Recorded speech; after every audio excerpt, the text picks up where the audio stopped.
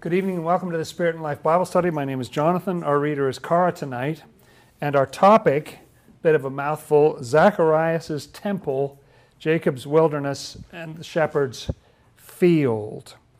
What we're doing tonight, we're in a series of wrap-ups of previous topics that we've been over. And this is the wrap-up of topic 4, which is about the Bible. So this is a particularly challenging evening because it's trying to wrap up a Bible study about the Bible. It just seems like the degree of difficulty, the likelihood of failure is extremely high. But I think a fun way to do that has occurred to me, and so that's what we'll be doing tonight. And so if you wish to join me on that journey, good friends, please do, and let's open with a prayer.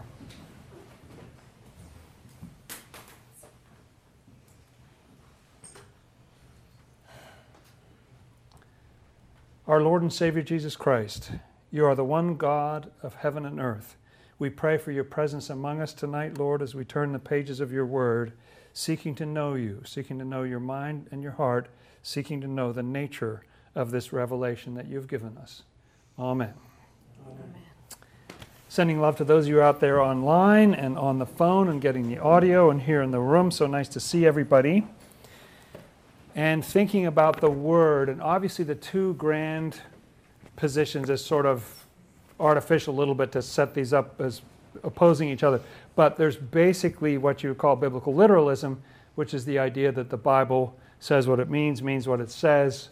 The creation story happened exactly as described in Genesis. The miracles all literally happened, the virgin birth, so on. All those things happened exactly as written. And you can understand how that point of view came about. It's interesting, though, that it only seemed to come about 100 years ago. It's quite a recent, in 2,000 years of Christianity, we only just recently had that thought. I read something just the other day where somebody said, I think it was an article in The Economist that said that the Genesis story, if that is a creation story, surely it's written in parables, they said. That was interesting, and just episode 337 on April 18th was called Nothing But Parables, all about the word and indications in there that it's all written in parables. So what I'd like to do first here is kind of just go through certain points that we've covered so far in the Bible study before, and then I want to dig into these three stories about Zacharias' temple, Jacob's wilderness, and the shepherd's field, and look at that. So the place I want to start is at Gospel of John, chapter 1, verse 14. Very important statement.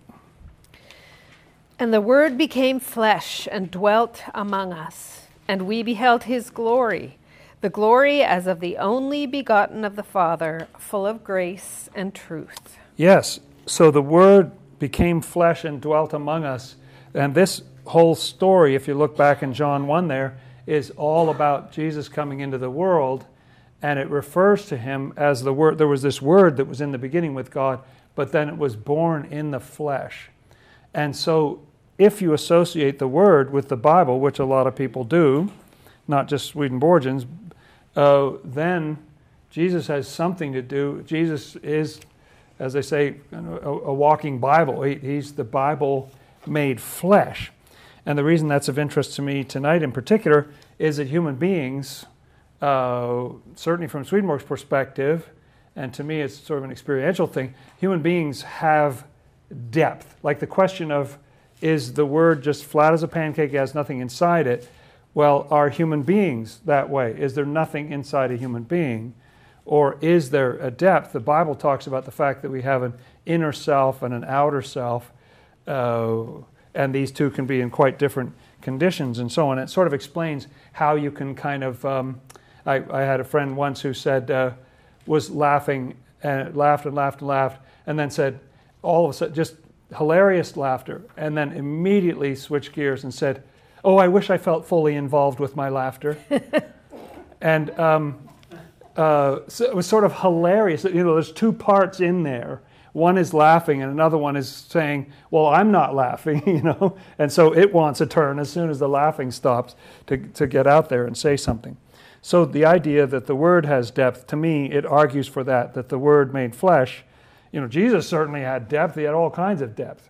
So why would the Word, if he's an embodiment of the Word, why would the Word not have depth? But it does raise the question of how a book can be human. What are you talking about? And we explored that in a particular Bible study a while back. And I think the short story is that if that book reflects the divine mind, the thing that makes us human, Swedenborg says, is that we have a will and an intellect. So there's some love that drives us, some desire or passion or something, and there's some understanding that we have, and that's what makes us human. And that Scripture reflects a passion and a truth. There's a mind in there. I like that idea, that there are layers of depth and there's actually a mind in there. I'm just reminded of Isaiah 55 that I'd love to go read real quick here. Isaiah, so it's about in the middle of your Bible and maybe a little bit to the right of the middle. And Isaiah 55, let's start at verse 8 right there. It's just a fun passage. For my thoughts are not your thoughts, nor are your ways my ways, says the Lord.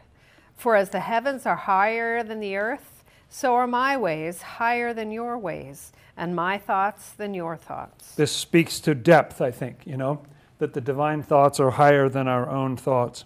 Go on. For as the rain comes down and the snow from heaven, and do not return there, but water the earth and make it bring forth and bud, that it may give seed to the sower and bread to the eater, so shall my word be that goes forth from my mouth. It shall not return to me void, but it shall accomplish what I please, and it shall prosper in the thing for which I sent it. Now, on one occasion, we did a whole Bible study on those few verses, just really analyzing how it talks about the rain and the snow, and they don't come down for no reason, and they don't go back just pointlessly. They're supposed to yield this seed, this bread. They're there to do something. And then for the Lord to say, so shall my word be that goes forth from my mouth. It shall not return to me void, but it'll accomplish what I sent it for. It's actually, although it looks passive, the book is actually active. And when we present ourselves to it, it's trying to do things. It's trying to plant things in us. So talk about depth. It has a purpose of salvation. It has a wisdom about how to do that. So that is a sense in which the book is human. It's more human than we are, and it works on us when we, in its wisdom, when we think we're just reading it and kind of puzzled and trying to figure out what it's saying. The Word is a spiritual revelation, and in my humble opinion, I think anything else would be an oxymoron. Like, in other words, a revelation is by nature something spiritual. You don't need someone to reveal, God doesn't need to bow the heavens and reveal to us what the stock market did today. We've got a way of finding that out. We don't need God to bow the heavens and tell us how rocks work or something, like we can figure that out. What the Word is there to reveal is something spiritual that we can't figure out without it. And it's a spiritual revelation. So I think, painting with a broad brush, some readings of Scripture go off track because they think, surely this is about, politics, or it's about something worldly. It's about money. A lot of people think the Bible is a get-rich thing. And if you're doing it right, you should be getting rich or something. Well, that's a worldly thing. Like, to reveal how to get rich, that's kind of a worldly thing. But what it's trying to reveal is a spiritual thing about life after death. Swedenborg makes this statement about the Ten Commandments, that he sees the Ten Commandments as an encapsulation of the whole Word. And he says that the Ten Commandments, externally, just taken on their face value, they contain everything about how to love your neighbor and how to love God. And then he says, inwardly, they contain, and then he just gives two words, absolutely everything. That's what's inside the Ten Commandments. Everything is inside the Ten Commandments. That's pretty cool. And he already had me at the external meet. Like, that's pretty good if it has the whole how to love neighbor, how to love God, let alone that it contains absolutely everything. And that's just 180 words in one particular part of the Old Testament. Well, it occurs 2 times, but so Swedenborg's all about, there's huge, huge depth. If you read his first chapter of Secrets of Heaven or Arcana Celestia, he talks about Genesis, and at the end of that chapter, he says, what I've given you here is just a tiny fraction of what's in there, and yet he writes these 4,562 pages, big Latin pages that turn into twice as many English pages of what's just in those 2 little Bible books. We did have fun Bible study a while ago about how many places, it's a little bit like that Nothing But Parables episode, how many times the Bible literally says, I contain more than meets the eye. It's often saying there are multiple layers to this. I want to take you to just one example now. Look in Luke. This is a really fun one. Luke chapter 10.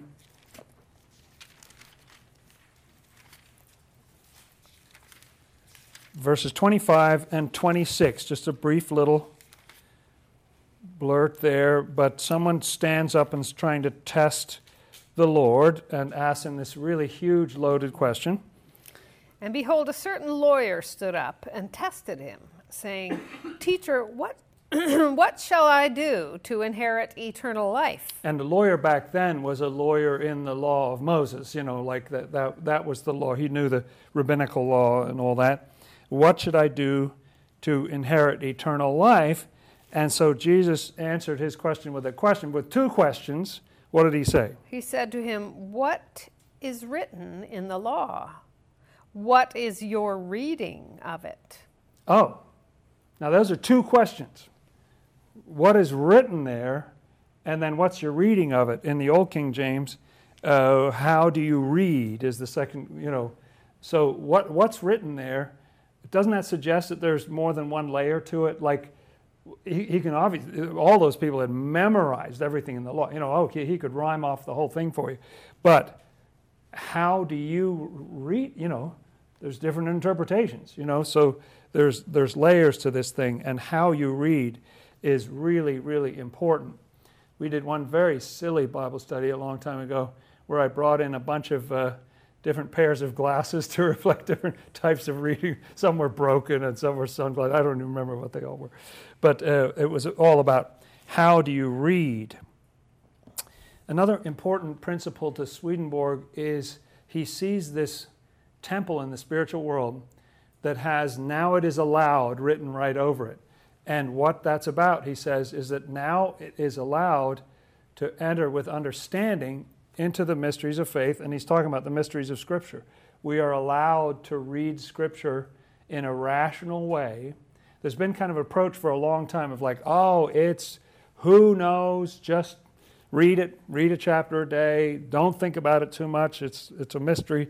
But Swedenborg says, no, we can try to get in there and read it rationally. What Swedenborg gets out of his rational reading is that the work is written in correspondences. A lot of people have thought over the years, too, that Scripture has some sort of allegory in it. This probably stands for that. I know that there was a Catholic interpretation that when Jesus was in the Garden of Gethsemane and this whole mob comes against him, and it turns out they have 2 swords, that the church interpreted that's the sword of the church and the sword of state. Church and state, that's what those 2 swords are. Well, that's an interesting reading. It's just sort of, let's call this sword this and that sword that. But that's not the way Swedenborg reads it.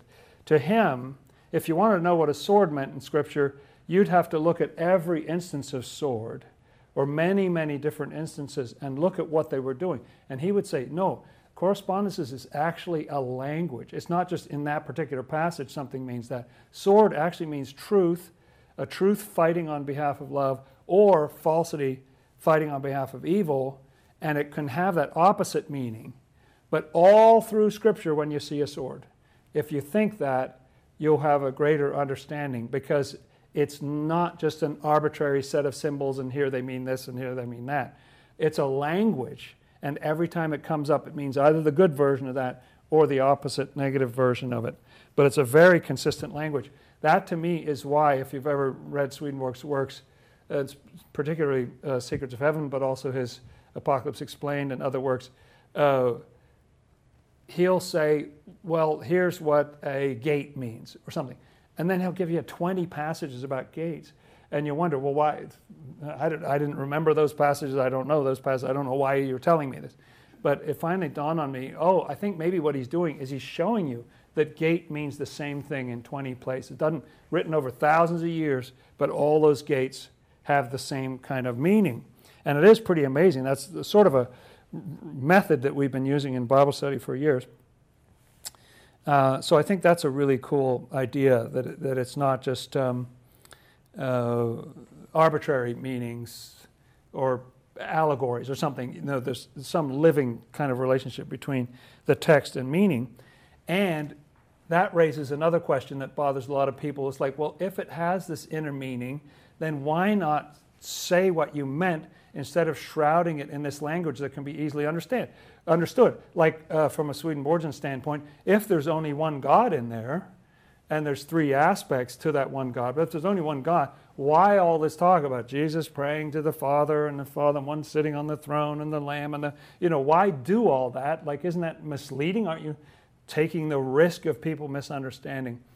And I'm still working on that one, but Swedenborg says that it has to be written in this external language, because the idea is to unite us with the heavens, which whoever thought about that? But that the heavens are reading the same book, and they read it in a spiritual way, and we read the concrete thing that's written there about iron and salt and sheep and grapes, and those two come together. If ours had been written the same way the inside one was, you wouldn't have this coming together of these different levels in the same way. And the other thing is that what lies in the Word is so precious that it needs protecting. It's not something that you just sort of just expose, just like you don't sort of go around with your, the pin to your bank card tattooed on your forehead, I hope. There's things that you protect. There's things in the Word that need to be protecting. So he says in Isaiah 4, I think it is, over all the glory there should be a covering. So that's just a quick whip through different ideas of what's going on. And so by being written in a concrete way, the Bible will say things like God is angry, or tells the children of Israel to destroy, says thou shalt not kill, and then says, hey, did you kill all the Amalekites yet? You didn't, that was bad, and so you got crazy making sort of contradictions in the literal sense. But Swedenborg's idea of the inner sense is so satisfying to me, because as I've said before, I'm like a child watching, Olympic level ping pong or something. I don't know what's going on in there. It's just like so fast. I'm lost in there most of the time. But it helps to contextualize and help me understand some of what I'm reading. And I wanted to look at these stories. These stories are kind of fun. So let's go back to Luke chapter 2. We're already in Luke there. I think I'm going to take them in reverse order of what I had in the title. But let's just think about these fairly familiar stories. Let's do 2 verses 8 to 18. How about this? Just the Christmas story. You're very familiar with it, I'm sure. Now there were in the same country shepherds living out in the fields, keeping watch over their flock by night. Okay, these are the shepherds in the field that I alluded to in the title. So here are the shepherds, and they're in their field. And what are they doing out there? And behold, an angel. No, in verse 8, they were. What was the verb? Keeping watch. Keeping watch. And before that? Living. Yeah, they live there. Right. They've been in that field before, right? In the old King James, they're abiding out there. So that is just where they live. Okay, go on. And behold, an angel of the Lord stood before them, and the glory of the Lord shone round them, and they were greatly afraid. Interesting. So they were afraid, okay? Then the angel said to them, "Do not be afraid, for behold, I bring you good tidings of great joy, which will be to all people. For there is born to you this day in the city of David a Savior, who is Christ the Lord. And this will be the sign to you. You will find a babe wrapped in swaddling cloths, lying in a manger." And suddenly there was with the angel a multitude of the heavenly host, praising God and saying, "Glory to God in the highest, and on earth peace, goodwill toward men." So it was when the angels had gone away from them into heaven, that the shepherds said to one another, "Let us now go to Bethlehem and see this thing that has come to pass, which the Lord has made known to us." In this hemisphere, it's so strange to hear these words when it's warm out, isn't it? Mm-hmm. Go on. And they came with haste and found Mary and Joseph and the babe lying in a manger. Now when they had seen him, they made widely known the saying which was told them concerning this child. And all those who heard it marveled at those things which were told them by the shepherds. Okay, so the thought that came to me, it was a different thought than I'd had before, but the thought that came to me here was that these shepherds, was this their first time in a field? No. They'd been in a field before. They were in a field every night. Go out there every night, take care of the flocks. Same old, same old. How are you, Phil? I think they were mostly named Phil back then. You know, hi, Phil. Hi, Bob. How you doing? And a lot of Bobs back then. And they went out there every single night. Had to be, you're a little tense in case there's a wild animal that attacks the herd under the cover of darkness, the sheep and everything, the flock. But for the most part, it's got to be deadly boring, like hard to stay awake because you're just out there. This is what you do every night. You've done it thousands and thousands of times. Your whole life. Been out there since you were a kid, taking care of the sheep. But all of a sudden, one night, it's a completely different experience. The sky lights up, and all of a sudden, what's going on out in this field, where you're just out in the middle of nowhere taking care of the sheep, is all of a sudden, there's a bunch of angels, and instead of saying rather, expounding sort of broad truths about the nature of reality or something like that, they're talking about stuff that's going to happen to you. You're going to go down into town. You're going to see a little child. This is what that's all about. Me, all of a sudden, the field that was just a boring old field, fighting to stay awake all night, is all of a sudden a very different place. They're terrified. This great light.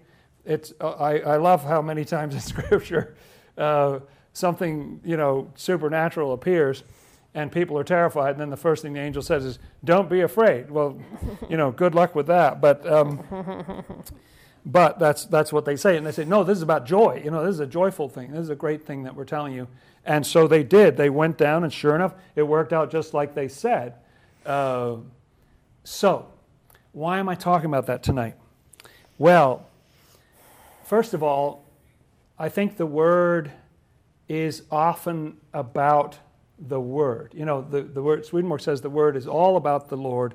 It's all about the Word. So this is a story about the Word. This is a story about our experience of the Word. And you go out in that field, boy, it's just slogging through. I'm reading Ezekiel again. How's it going for you? I'm up to chapter 12, I can't remember. Every night I start over again because I forget that I already read that part. Okay, let's fight to stay awake. Hang in there, buddy. All right. Okay, good to see you. And, you're reading the Word and you're just trying to hang in there, and it's thousands of times you've been reading it. But one night, pow! There's something living in there that you never thought was in there. And it not only knows who you are, it knows what's going on in town and tells you what to do next about it. It's like it's very me, It's not just like a light and you're seeing them from behind because they're appearing to somebody else. No, they're there for you. It's kind of confronting. I mean, they're afraid. Their first reaction is fear. It's so present. Like this boring field in the middle of nowhere is suddenly like, whoa, you are on the hot seat, and angels are talking right to you about incredibly vital things. Does that happen to us with the Word? Like you can hang in there reading the Word forever, and then at some point it's, whoa, I didn't realize that was in there. I've been in this field 1,000,000 times. Never knew that was possible. That was on the menu. I never knew that was on the menu. Angels suddenly bursting forth like that and announcing things specifically to us and telling us, go down into town. Let's go back to Genesis chapter 28, all the way to the left of your Bible. This is the story of Jacob's ladder, and we did a whole Bible study about this at one point. Very fun. Genesis 28, and let's pick up at verse 10 and read down to 17. There's more to the story than that. But this is Jacob, and he's out in the wilderness. Now Jacob went out from Beersheba and went toward Haran. So he came to a certain place and stayed there all night, because the sun had set. And he took one of the stones of that place and put it at his head, and he lay down in that place to sleep. Then he dreamed, and behold, a ladder was set up on the earth, and its top reached to heaven. And there the angels of God were ascending and descending on it. This sort of supernatural, astounding vision he has in a dream of this ladder and angels going up and down, and there's God at the top. Go on. And behold, the Lord stood above it and said, I am the Lord God of Abraham your father, and the God of Isaac. The land on which you lie, I will give to you and your descendants. Now, do you see the parallel here? We've gone back a long, like 1,500 years or something from that last story, but there's interesting similarities. There's differences. But he's out in the wilderness, been in the wilderness 1,000 times. Same boring spot. I guess I'll just lie down here, as good as any other place. Just got too late, have to sleep.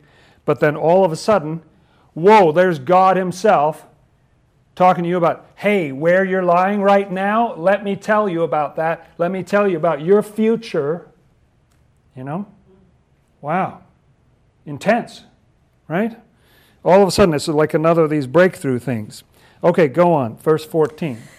Also your descendants shall be as the dust of the earth. You shall spread abroad to the west and the east, to the north and the south.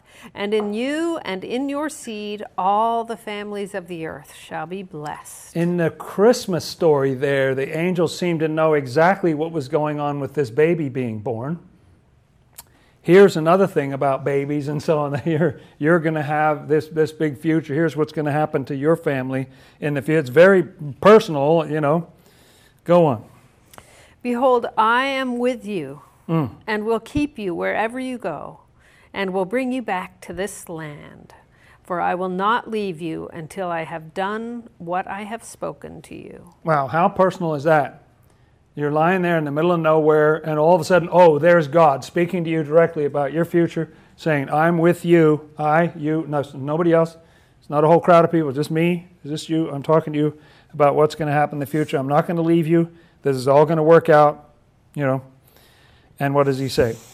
Then Jacob awoke from his sleep and said, surely the Lord is in this place, and I did not know it. That's right.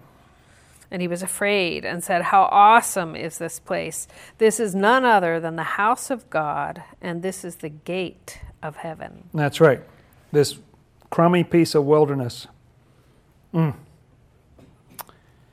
Yeah, this is none other than the house of God. And he's afraid. Like it's just a dream. But still, when he wakes up, it's like shook him up, you know, because it was a breakthrough to something he was not expecting. Is this text flat as a pancake, nothing to see here? You know, read one, you know, law about heifers, you've read them all, you know. Or is there more to it? When you're out in this wilderness of the text, is it capable of breaking through and God himself is speaking to you, calling you by name, telling you what your future is going to be like? where things go from here, what all this is leading to. Wow, a breakthrough. He's been out in the wilderness lots in the course of his life, but this one night, it suddenly, that's very different than anything I ever experienced before. This is the house of God. This is the gate of heaven. That's how he felt about that wilderness. And I think that's another story in the Word that's about the Word, that's about us and how we contact the Lord through the Word. And so, the Word can be a wilderness, and you can be wandering in it for a long time and not have any breakthrough or something. But it doesn't mean that's impossible. It doesn't mean it can't happen. It doesn't mean that the Word can't turn into, for lack of a better word, kind of an oracle for you, a personal message, almost terrifyingly, very personal about you, what's going to happen to your generations and all that kind of stuff. And let's go to the third of these. Luke chapter 1, back up in the New Testament, the third gospel there. And I want to look at this at a little greater length, if we may. It's a little bit longer of a story, and this really just captured my imagination today. So let's read this and think about this. This is the story of Zacharias, who's a priest of the temple in Jerusalem. Let's start in Luke 1, verse 5, and we'll just keep going for a while there. Okay. There was in the days of Herod, the king of Judea, a certain priest named Zacharias of the division of Abijah. His wife was of the daughters of Aaron, and her name was Elizabeth. Okay, so maybe this is a good time for me to tell you a little bit about, what did it call it? What was Abijah? Is that a course or a clan or something? Division of Abijah? Division. Okay, division. Right. The priests back then, there were, to put it mildly, rather a lot of priests and Levites in Jerusalem. Now, I looked up various different figures. Some people put the population of Jerusalem as low as 20,000, someone as high as 600,000, but most people had a figure like 60 or 80,000 people in Jerusalem at the time of the New Testament. They had 18,000 priests and Levites who took care of the business in the temple. Every day there were daily sacrifices. And those daily sacrifices, and it was a very precise schedule. It was all worked out and orchestrated, where this one would wake up at a certain hour in the morning, and then when you heard him doing the ceremonial washing, that would be the signal to the next person to say this ritual thing to that person who prepares the animal for this morning sacrifices, who says this to this person. It's all highly, highly orchestrated. And the whole idea was that if all those priests had ceremonial purity, and they were all from one grand family line, they were all related to each other, if they did everything right, if they were ceremonially clean or pure, then God would be present with the people. So on your average day, it was absolutely 365 days a year that they were in there. There was never a day, individuals got days off, but there was stuff going on every single day of the year. And the number of priests required to do every day approached 1,000 priests to get through one day in the temple. And so they divided these 18,000 priests into 24 divisions. There were 24 divisions of the priests, there were 24 divisions of the Levites. 7,200 priests, 9,600 Levites, and there were some 200 other high-level priests and the chief priest and so on. And on the feast times, which were 3 times a year, it was all hands on deck. You'd have all 18,000 of them in there taking care of you. It was quite a massive priesthood. If the town only had 20,000 people in it, it was a large percentage of the town. If it was 60,000, it's a little smaller. Who knows how big the town was. But a tremendous number of people involved in this priestly function. And so, your particular rotation, you were only on for 2 weeks a year. You were on for a week, doing your part of that particular week. So your division was on for a week. And then 6 months later, you're on for another week. And then it was a super special thing to be asked to do the incense, to offer the incense inside there. And chances are this was the only time in Zacharias' life. He was old. He'd been doing this forever. But this was probably the first time he'd ever been selected to burn the incense in the temple. Because with 18,000 people, it takes a while to get, your number doesn't get called, They have to have a special thing to keep track of who already went, and they draw lots, and they figure out, okay, it's the lot comes to him. So he's of this division of Abijah, one of these 24 divisions of priests, and his wife is also in that same priestly family. She's one of the daughters of Aaron. Okay, and what kind of people were they, would you say?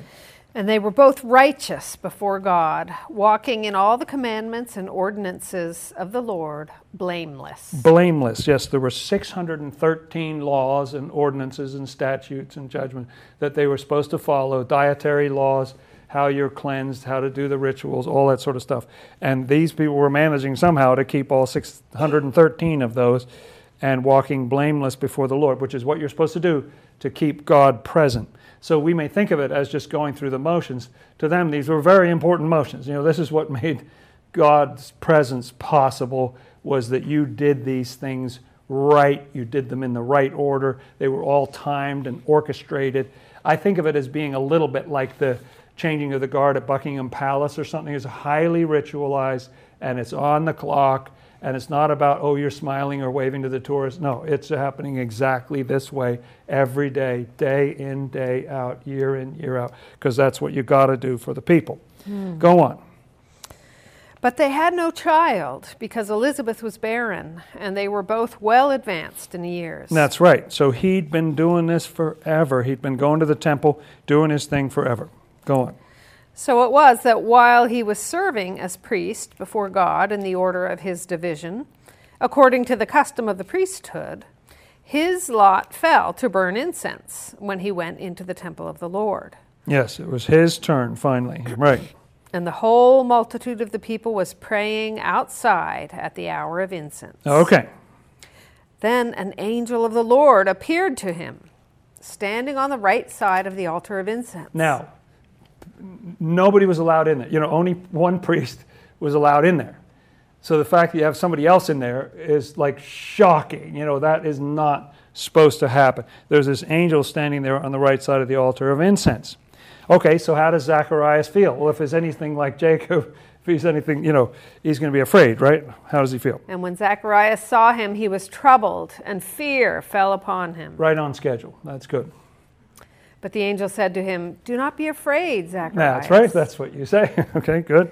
For your prayer is heard. And your wife Elizabeth will bear you a son, and you shall call his name John.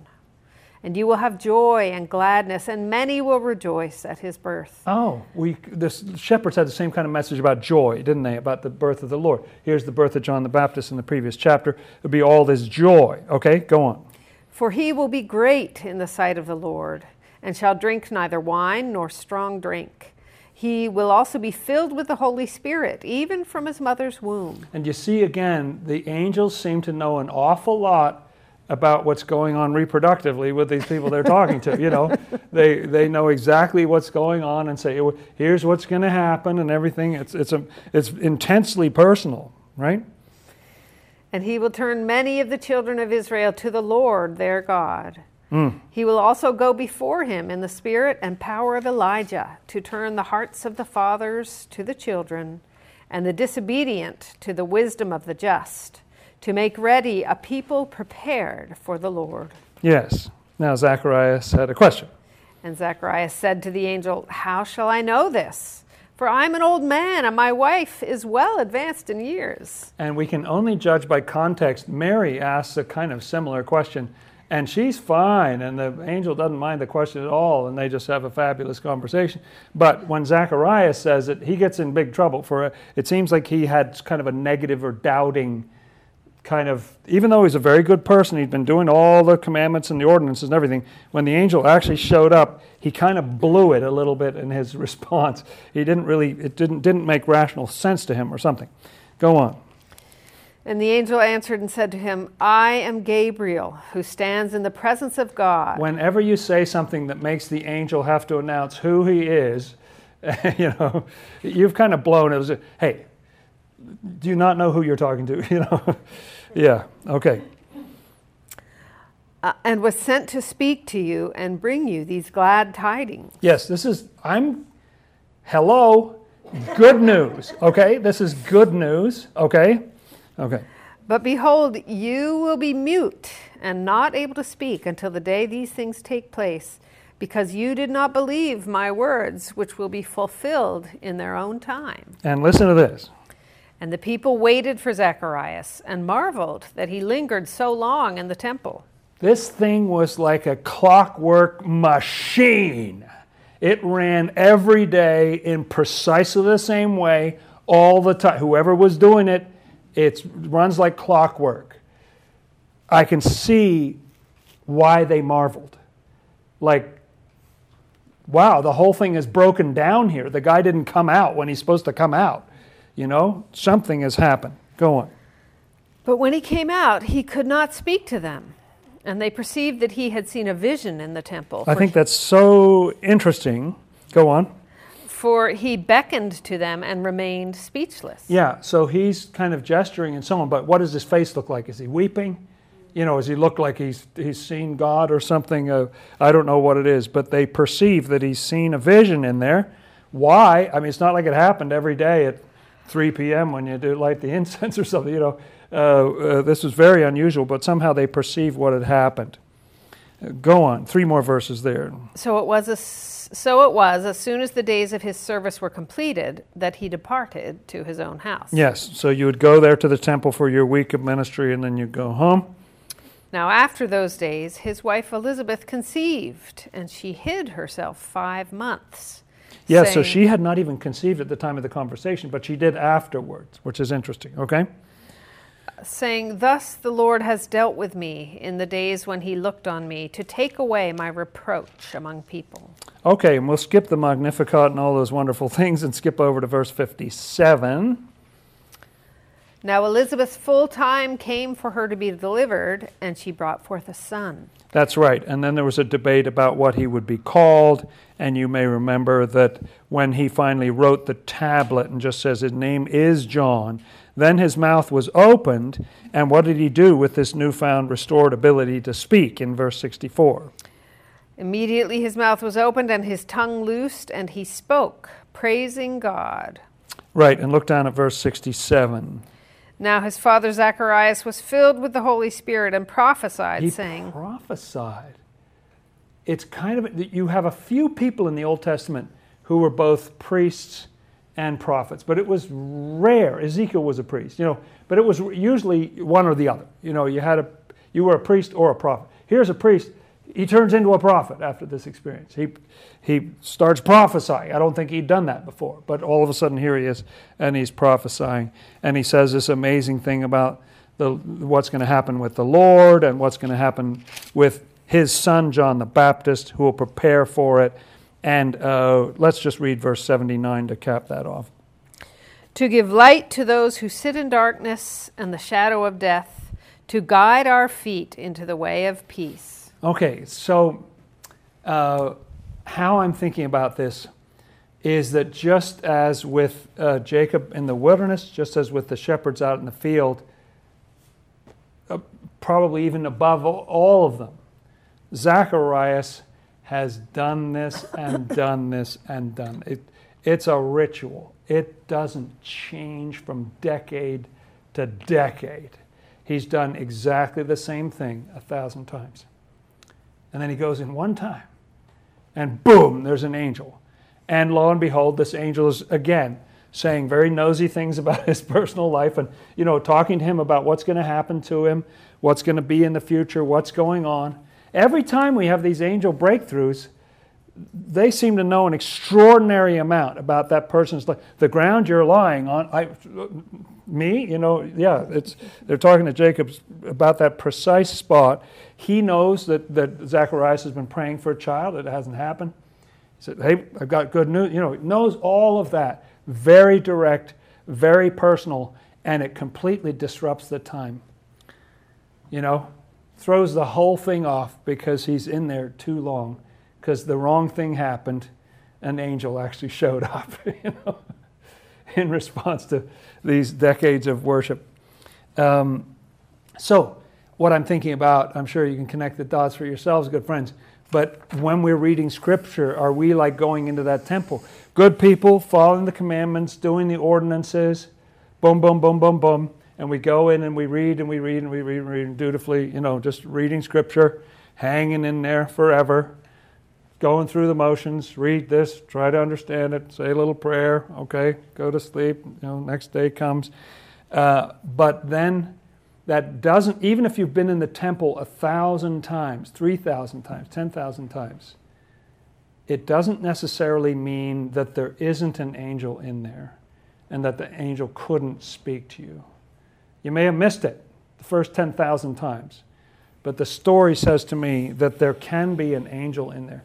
And what's kind of astonishing is that Zacharias was a really, really good priest, doing all the thing, keeping the thing ceremonially pure. And then his son, which is announced in this way by this angel, is going to be the guy who begins, in one sense, to tear that whole thing down. That whole thing's going to go away.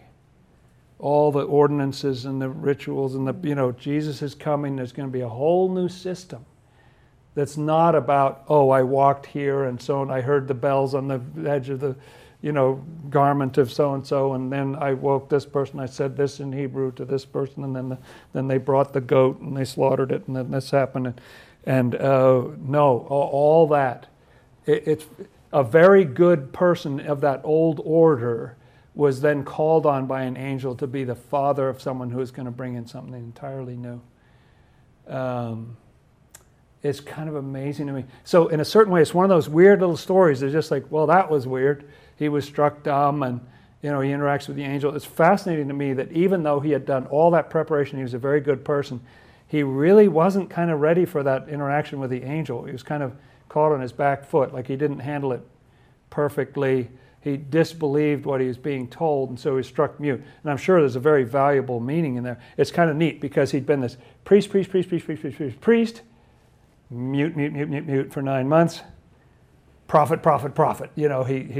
He goes to the next level. Now he's prophesying and saying astounding things, like he's totally on board with this. He's had all that time to think about it in silence, and he's totally on board with his prophecy. Is just absolutely gorgeous, one of the most gorgeous explanations of what the Lord is coming into the world to do. So is Scripture this way? Is there an angel there by the altar, and under the right conditions, the altar will appear to us? Is Scripture, for lack of a better term, able to be a kind of an oracle to us when we're in that right condition? That no matter how many times you read before and you didn't see anything in there, one time the skies may part. One time you have a dream and there's a ladder that goes all the way up to God. One time an angel appears by the altar and tells you about your specific life, your specific role in the story, and exactly what's going on. That's in common with these three stories, and I love that. So to me, and in every case they're afraid. The fear is, whoa, it's more real than I thought. It's kind of, if it's a ritual and you've done it 1,000,000 times, then you're on top of it. Oh, I got this. I can show the young people how to do it. Done it 1,000,000 times. Can do it in my sleep. But wait, this is new. This angel talking to me, I don't know what this is. It makes me afraid. I'm not really believing what I'm hearing. I feel bad about that, but I just don't believe it. And it's a whole new kind of thing. Let's just briefly, just because I just love these so much, let's go really quickly to Isaiah again in the middle of your Bible, to the right of the Psalms. I want to go to Isaiah 6 and just briefly look at when Isaiah the prophet was called, because these stories of when the prophets are called are kind of similar to those three stories that we just focused on. So I just wanted to read this quickly. Let's read just verses 1 to 5 there, or 6 maybe.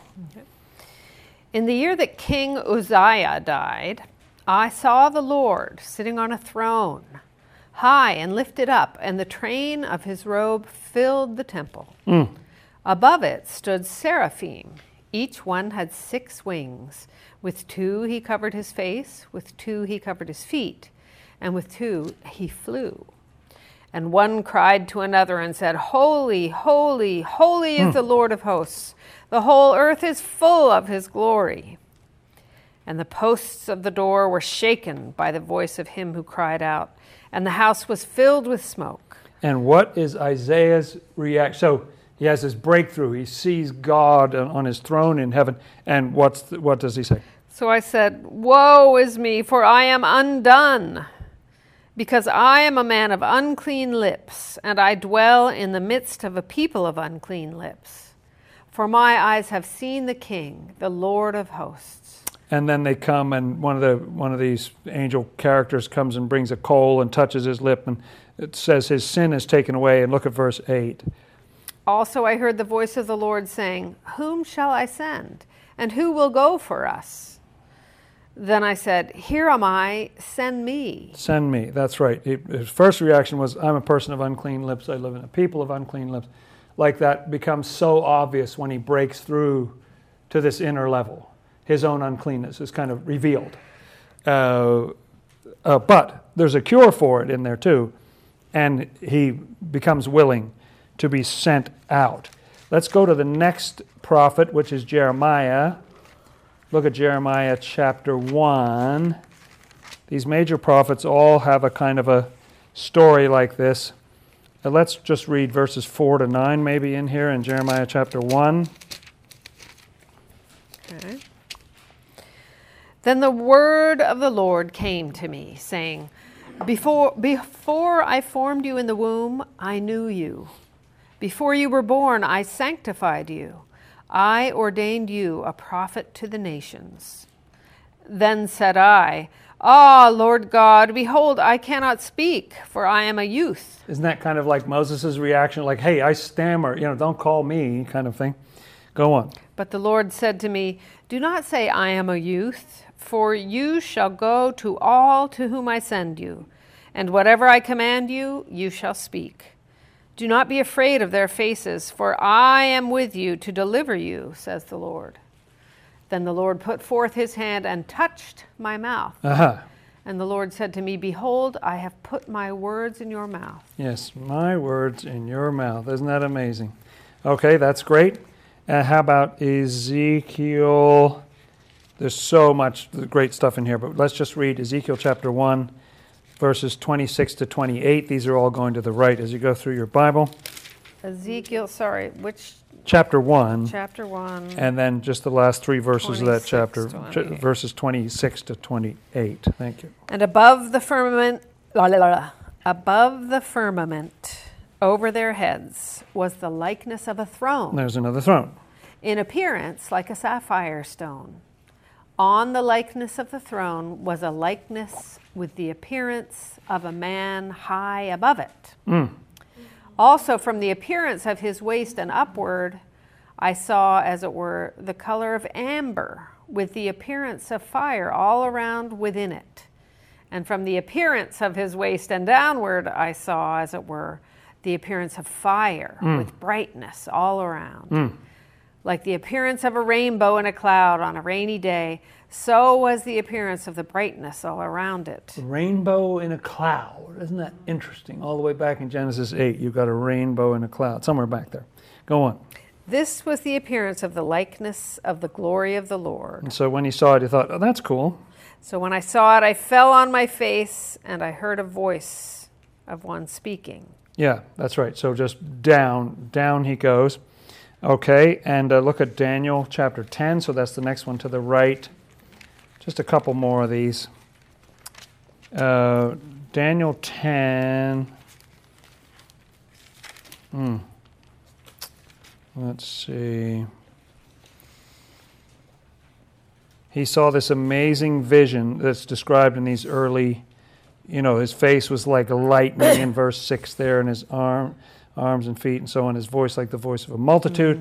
Let's pick up at verse 7 there. And I, Daniel, alone saw the vision, for the men who were with me did not see the vision. But a great terror fell upon them, so that they fled to hide themselves. Therefore I was left alone when I saw this great vision, and no strength remained in me. For my vigor was turned to frailty in me, and I retained no strength. Yet I heard the sound of his words, and while I heard the sound of his words, I was in a deep sleep on my face, with my face to the ground. It's not considered polite, but he went deeply asleep, just crash, and he's like way out while the angel is talking to him, and then the angel picks him up and gives him instructions and so on, and tells him to be strong, but still there's no breath in him. It's a very dramatic story. And let's look at let's do Luke chapter 5 in the Gospels. Just two more of these. Luke 5 is when Peter first encounters the Lord, in this gospel at least. Let's read a bit of this story. So let's go from verse 1 to 8, something like that.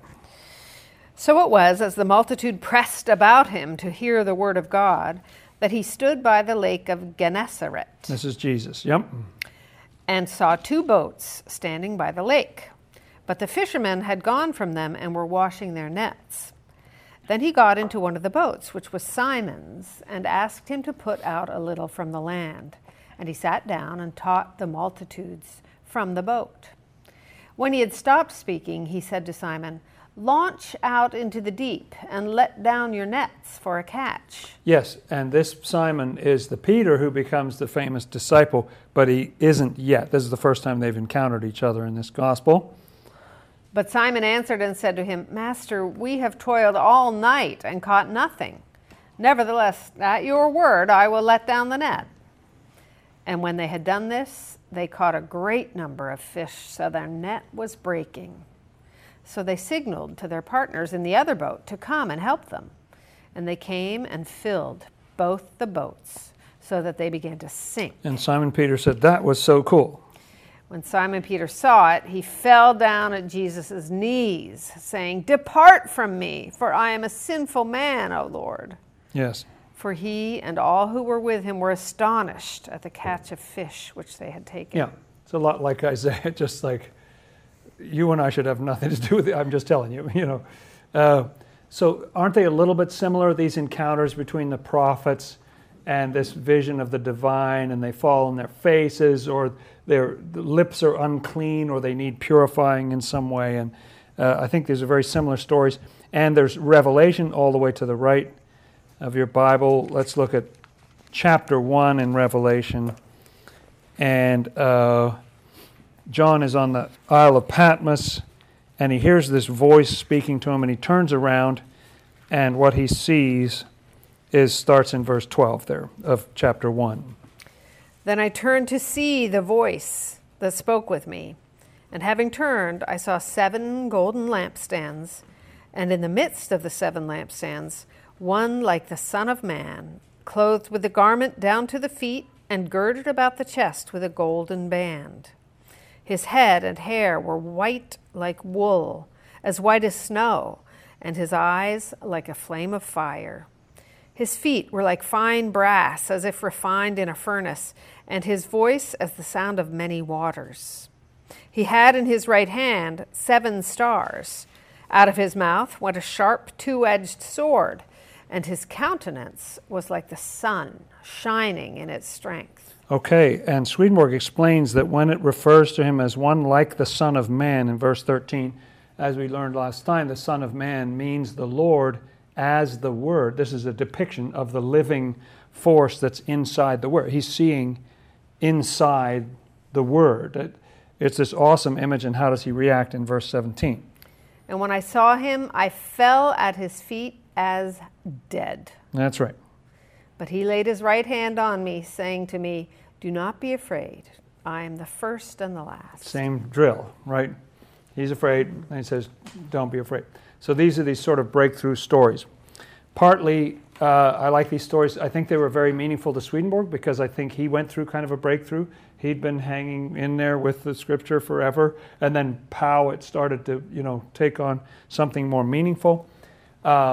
it just occurred to me now, as Bible study's been unfolding, that of course there's this whole angle to Scripture that at least the Old Testament stories that we've been reading were what Jesus was reading.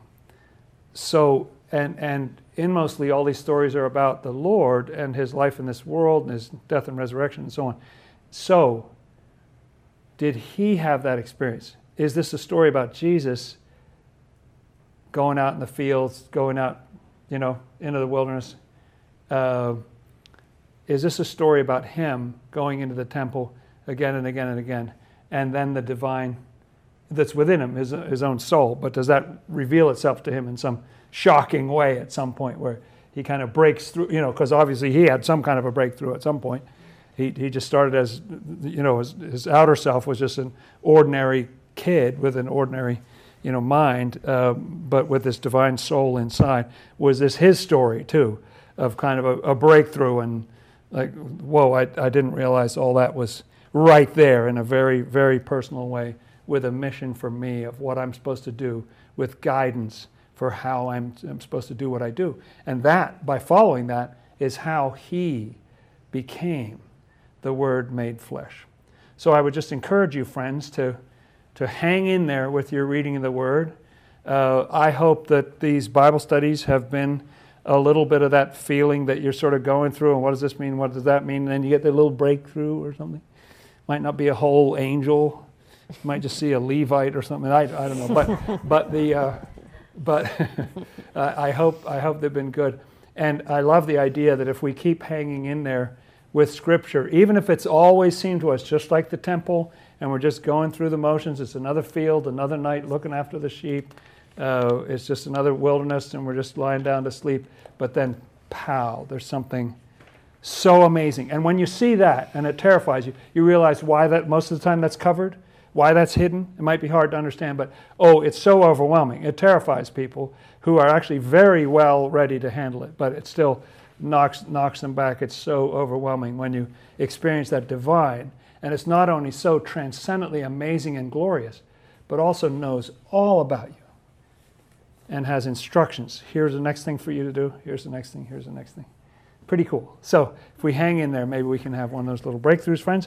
And let's close with a prayer.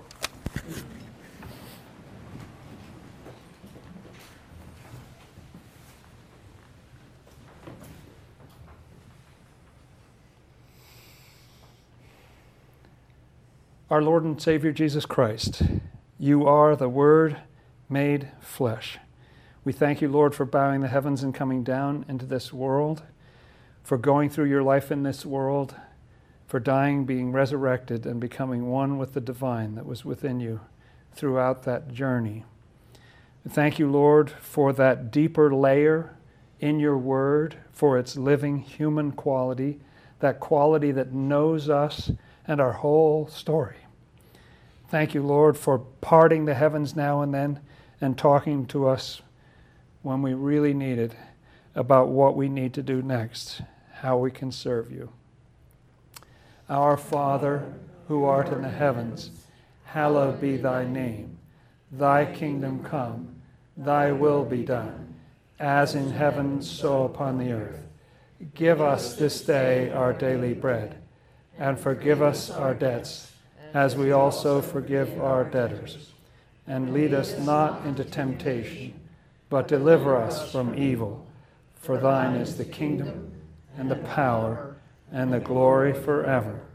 Amen. Let's keep on repenting, friends. It'll increase our chances of a moment like that.